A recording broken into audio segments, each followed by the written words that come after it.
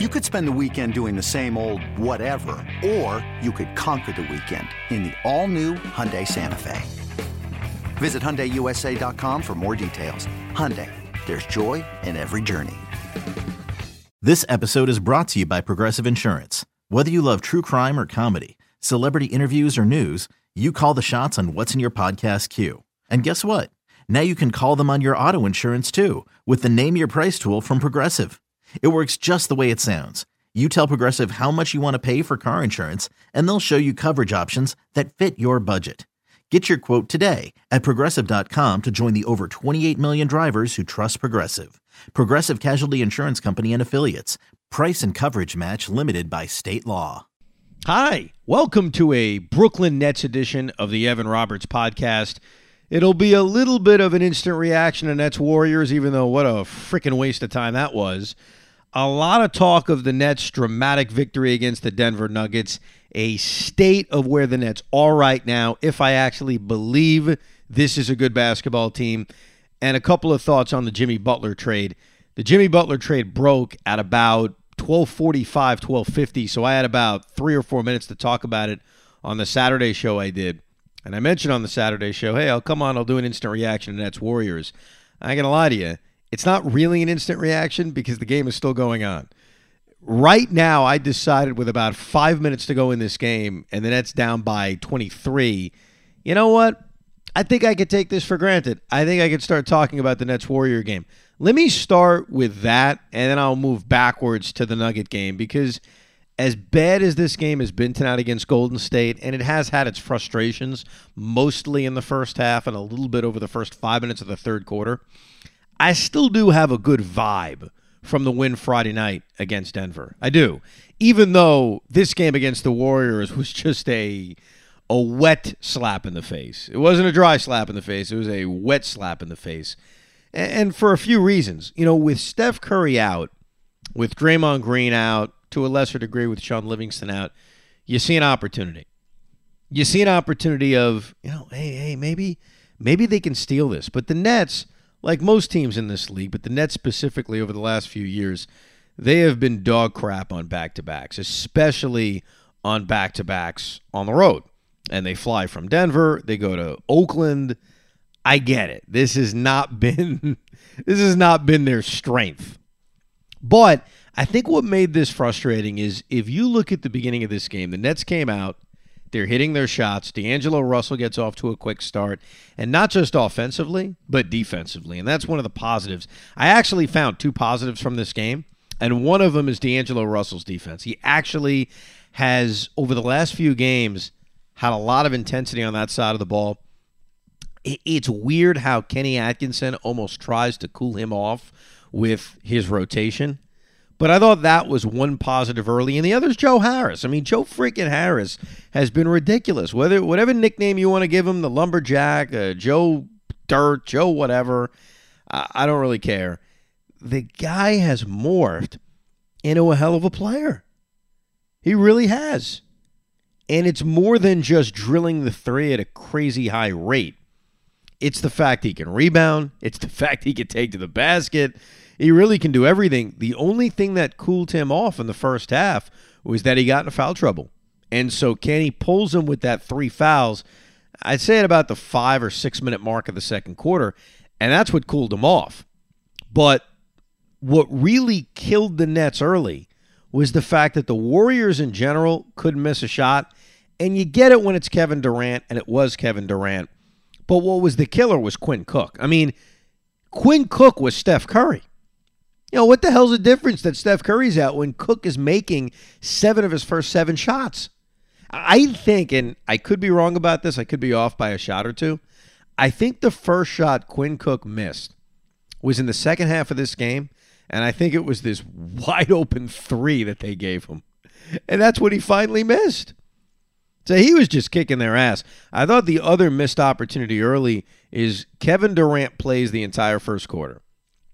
Start of the second quarter, Kerr puts him on the bench, and without Steph Curry playing, this is an opportunity. Klay Thompson was, on and off at times. He actually had one sequence where he missed a couple of free throws, but then he started hitting a lot of mid-range jump shots. I thought that was their chance to kind of get back into this. with Durant out, and they never really took advantage of it. And that run in the second quarter, I think it was a 21-9 run, kind of put them out of reach. They closed the first half badly.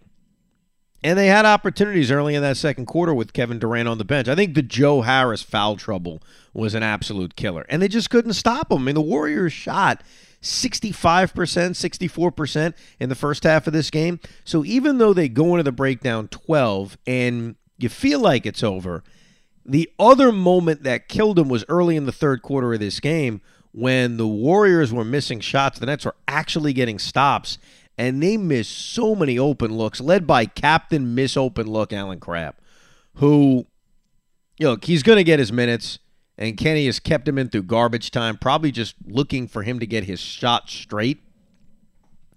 But Allen Crabbe is a disaster right now. And I'm not even talking about his stupid contract because who cares about that? It's not even that. It's the fact he can't hit a shot right now, and he's also turning the ball over, and he's made mistakes on defense. He had 3 turnovers in this game. How many field goals did he have in this game? 1? So he's turning the ball over more than he's hitting shots. So he's been awful. The other guy that was awful in this game was Rondae Hollis-Jefferson. I mean, what the hell happened to him? There's no reason to put him back in the starting lineup the way he's been playing. On the other side, though, Jared Dudley sucked too. There was one moment in this game in which if I'm Kenny Atkinson, I'm calling a timeout, I'm dragging Dudley's ass off the court, where he telegraphed a pass in one of the worst ways possible. And I think he had an open look at the basket too, and it was just a sloppy play. So he sucked. Jared Allen was, you know what Jared Allen was tonight? He was inconsequential. That's how I would describe his performance. Very just irrelevant. Dinwiddie was Dinwiddie. He's getting to the basket. He's aggressive. I like that Dinwiddie. I like when he's aggressive and he attacks the basket. And he's very creative off the glass too. But overall, it just sucked. It just sucked. And Mike Biseglio, who's the producer of Moose and Taz, a big Net fan, and we text sometimes throughout these games, he did make a fairly good point.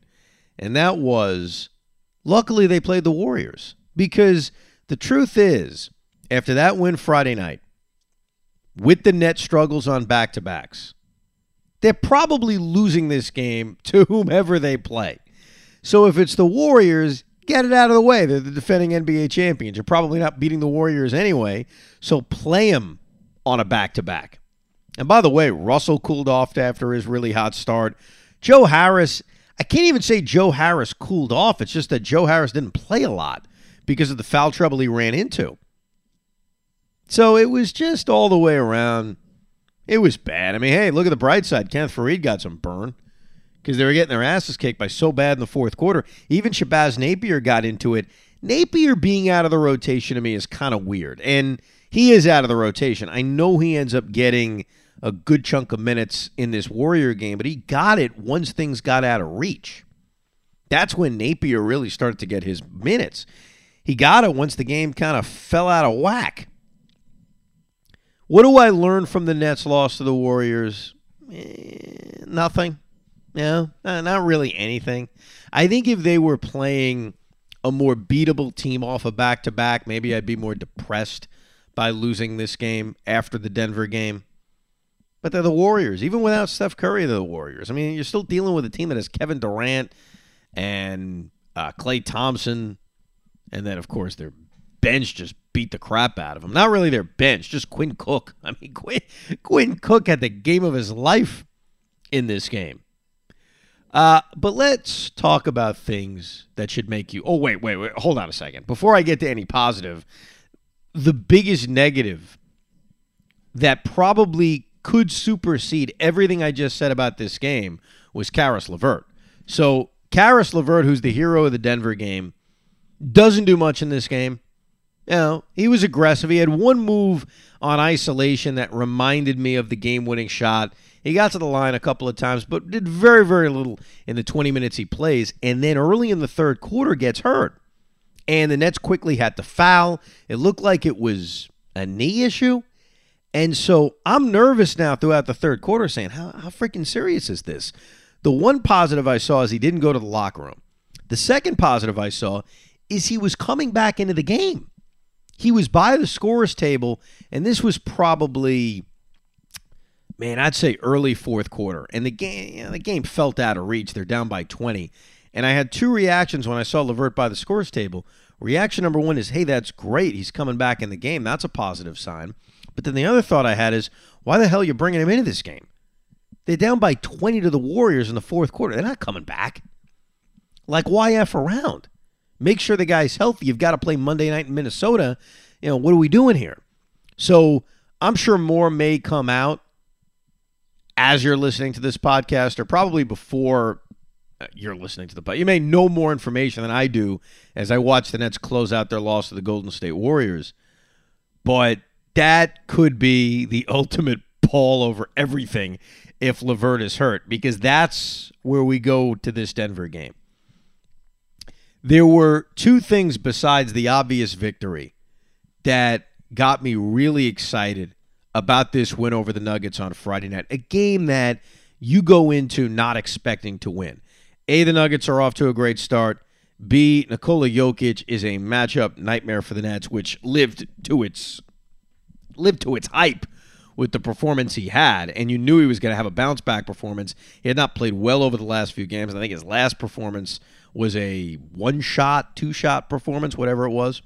So the Jokic factor, the Nuggets are a good team factor. Playing in Denver is always, always difficult, and we were going to learn a lot about this basketball team. So this didn't feel like a game the Nets were ever capable of winning. They come out and play great right at the top. They almost tease you a little bit. Jarrett Allen has the 4 blocks. I mentioned the effort on defense from D'Angelo Russell a little bit in this Warrior game. Same thing in the Nugget game. He had 2 steals in this game early on, and they got off to a great, great start. The problem was they let them back in the game. The Dinwiddie half-court buzzer beater at the end of the third quarter was great, because the Nets had this awful third quarter for about, I'd say 75% of it, but then they ended the third quarter on this great run, and it felt like, all right, we got ourselves a basketball game. And it was back and forth over the last 5 minutes. They fall behind. I think they were down by 4 with about a minute to go. And that was right after this horrible sequence where Jarrett Allen gets blocked by Jokic, Murray hit a jump shot. It just felt like a loss. It felt like, all right, they battled. This is just going to end up as an L. And that final minute was great. Dinwiddie attacks the basket and gets to the line. Murray missed a jump shot. LeVert set up Allen beautifully. I think it was on a pick and roll for an easy dunk to tie the game with 30 seconds to go. And then the Jokic travel. Great defense, forcing the Jokic travel, setting up Caris LeVert for the game winner. And this was the other super positive you take out of this, and that's, do they have themselves a closer? Before this season started, we had LeVert on. I think I've mentioned this before. And I asked him, I said, can you be the freaking closer? Last year it was Dinwiddie at times. Early in the year it was D'Angelo Russell. If you're going to be a good team in this league, late in the game, you'll want to be able to put the ball in the hands of somebody that you could trust. And for the second time this season, obviously the home opener against the Knicks, he did it. But for the second time this season, they put the ball in the hands of Caris LeVert. They ran in isolation. He brought the clock down to about 5 seconds before he attacked, and that was the right play. The one thing you couldn't have happen is you couldn't give the Nuggets a chance to win this game. You couldn't give them enough time to win this game. So I completely agree with it. If I'm down a point or two, I do it a little bit differently. I attack earlier. I give myself a second chance opportunity. Worst case scenario, I could always foul, get the ball back, though that's cat's probably out of the barn at that point. But in a tie game, on the road like that, there is no doubt I am not giving the Nuggets the basketball back. And where LeVert, and I think this is LeVert's ability that brought this on, is the fact that Harris went for the steal. He was very, very aggressive in going for the steal. LeVert drives to the basket. Obviously hits that shot with a half a second to go, or 0.3 of a second to go. And here's the underrated thing. I didn't bring this up on the Saturday show, but I'll bring it up now. How do you leave Who took the last shot? Was it Gary Harris, I think, or Murray? Whoever took the last shot, I forget. How do you give such a good look with 0.3 of a second to go? I couldn't believe that. When there is so little time left in the game, and really you've got time to just inbound and heave it up as fast as possible, how do you just stand there and give such a good look? And it was at, you know who actually took the shot? It was Beasley who took the shot. I looked it up. I wanted to confirm who the hell it was. I forgot who it was. It was not Gary Harris, who did nothing in this game. He was awful. I mean, really, the part of the reason why they won the game is they did such a great job against that backcourt. Jamal Murray didn't shoot the basketball well. Gary Harris didn't shoot the basketball well. Beasley actually had a pretty good game off the bench, Malik Beasley. And they gave him such a freaking good look. And I'm thinking, are you kidding me? If this goes in, if he hits a game-winning buzzer beater 3 with 0.3 of a second to go, I mean, I don't know what the hell I'm going to do. But that win was so encouraging for many reasons, because what they've done this season, the Nets, so far, if you remember a few podcasts ago, if you've listened to a few of these net version of the podcasts, I did a little old Mike and the Mad Dog trick. Went through the schedule, looked at, hey, this is going to be a win, or at least what should be a win. This is going to be a loss. And everything, for the most part, had gone the way you expected. The one difference was losing to the Knicks at Madison Square Garden and then either beating the Sixers or beating the Pistons, because I thought they'd go 1-2 in the 3 games at home. And they ended up beating Detroit, that crazy overtime game. They took care of the Sixers, rightfully so. Philly was coming off a back-to-back. They lost the Rocket game, which actually felt winnable in Brooklyn. And, you know, they obviously lost the Knick game, which was bad. Not only because they lost it, but they just got destroyed in the game. They weren't competitive. But for the most part, they went into this trip with things the way you pretty much thought it. And the way I looked at this trip was, all right, you're playing a terrible Phoenix Sun team to start. Take care of business, beat them. You're probably losing to the Nuggets and Warriors, and then take care of a Timberwolves team that's in flux. And the T-Wolves are sort of still in flux, because when the Nets play them on Monday, I don't know if Covington and Saric are going to play. And even if they are, they got to fit themselves in. I don't think that's going to be immediate comfortableness with those two guys being added to what is a quality roster that has just gotten off to a bad start, mainly because this whole Butler thing has probably been a cloud over the franchise. So that's a game where, you know, I don't want to say you have to win that game, but it would be nice to win that game, and you could get yourself a 2-2 road trip before you head back to Brooklyn to play Miami. The problem is, now that you beat Denver, forget this Warrior game. I've already forgotten about it. It's a final, by the way, so I didn't come on to do an instant reaction to Nets Warriors and then have the entire game change, which would have been great. I mean, that would have been a lot of fun. If, you know, I'm recording this down 20 with 5 minutes to go, and all of a sudden they go on a great run, and it becomes an exciting game and they win, that was never going to happen. But they're 2-1 on this trip. Now you got to beat Minnesota, or else the trip, you know, it feels like a disappointment. You know, the Denver game will feel like 10 years ago if they go to Minnesota and lose on Monday night. But what I said to a guy at work the other day, he asked me, who's a Net fan, said, is this a good team? Like, what do you think? At the beginning of the year, my prediction on this team was 34, 35 wins, which is not enough to make the playoffs, by the way. You know, I think if you want to make the playoffs, it's probably got to be in the low 40s, but maybe the high 30s. 35 is not getting you in. And I want more than 35. I'm not sitting here trying to tank. I mean, what's tanking going to do? They're not bad enough to tank. You know, say what you want about this team, they're not going to be in the bottom 5. They're too talented for that. So if they're not going to be in the bottom 5, what the hell are we doing? Then win games, make the playoffs, let's surprise everybody. But my answer to, is this a good basketball team, is, hey, we're going to find out. When they play better teams, like Denver on the road, like Golden State on the road, like even Minnesota on the road, we're going to get a better idea of what this team is. The Denver game makes me think, hey, this is not a bad basketball team. But we've got a lot to learn as time goes on. This team has issues. Number one, the power forward position's a disaster. Jared Dudley is what he is. Okay? He's a good dude. The media loves him. He'll give you a great quote. He's a leader. He'll go on Twitter after games and break things down. But there are times in which you'll want to rip your hair out that Jarrett Dudley's on the floor. Rondae Hollis-Jefferson doesn't feel like a power forward in this league, and since he's come back from his injury, he hasn't been great. Ed Davis has been great. He has been the perfect backup center for Jarrett Allen, and I don't know if Kenny Atkinson is ever going to try the two bigs on the floor at the same time. I don't even know how that would look. I don't know if it would necessarily look that well, but the power forward position is a problem. What is D'Angelo Russell? I think there have been a lot of positives from Russell. And remember, it wasn't that long ago when this dude was being benched in the fourth quarter of games.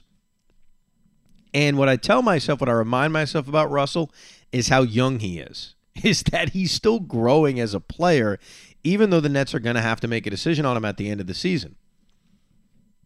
Caris LeVert, despite what happened in this Warrior game, and hopefully he's healthy, feels like he's blossoming into, I don't know if it's a star, but a really good player. A guy that you can certainly look at as one of the building blocks of this team over the next few years. There's a lot of flux and potential with this roster over the next few years, and I think the development you're seeing already in year 3 from Caris LeVert is incredibly encouraging. He's playing with a confidence. He's improved his game. And I think he has certainly taken over as the closer for this team. So there's a lot to feel good about, especially after this win against the Denver Nuggets. Some thoughts on the Jimmy Butler trade. Jimmy Butler put the Timberwolves in an awful situation. You know, it cannot be a good spot when you have a roster, you have this star player who's announced to the world, I want out. And that's bad enough. And it's even worse when it's a good team. And the Timberwolves were a good team last year. Are they as good as the Warriors? No. But they have potential to get even better and better because of guys like Karl Anthony Towns and Andrew Wiggins, where the sky's the limit, especially with Towns. And so you've got this good roster. And right before the season, this guy says, get me the hell out. And as bad as that is, he's made it worse by deciding, I don't want to play tonight. I'm not sure. I'm a little sore. I'm not going to play tonight. And he really forced their hand. That's why the Timberwolves had to find a deal. And when you look at what they got back, I think we need to learn a couple of things from the last couple of years. The Paul George trade and the Jimmy Butler trade. Not this one, the previous one. And that's, on the surface, you say, you're never getting equal value for a star player. Yet those two trades have turned out to be really good for the team that was trading the star. Victor Oladipo's obviously blossomed into something incredibly special from the Paul George trade. And he wasn't even the only guy in that deal. And Zach LaVine, now that he's healthy, and even Lauri Markkanen, let's not forget him because he's been banged up. Those two trades have looked so great and so different from the time that they were made. The reason why I stand by my initial thought on this deal is that Covington and Saric, while not stars, were good players for this Philadelphia team and not a part of their problem on why they couldn't beat the Boston Celtics. I think a part of the problem for Philadelphia is that one of their best players, look, Joel Embiid's their best player. The second best player can't hit a freaking jump shot. And we play in a time in which floor spacing is so important, hitting the three is so important, and they have a backcourt. If you want to include Markelle Fultz as part of their future, and I certainly think they still believe in him, even though he looks like he is a mess and confused, they got two guards that can't hit jump shots. So I don't think Jimmy Butler coming here is going to solve Philadelphia's problems, and I think you've got to wonder about the man. You know, he's going to sign a contract extension, great. Okay, you're going to max out Jimmy Butler. First of all, I think Butler's the kind of player that's not going to age gracefully. He's played a ton of minutes. He's a grinded-out kind of guy. And at 32, 33, I don't know what he's going to look like.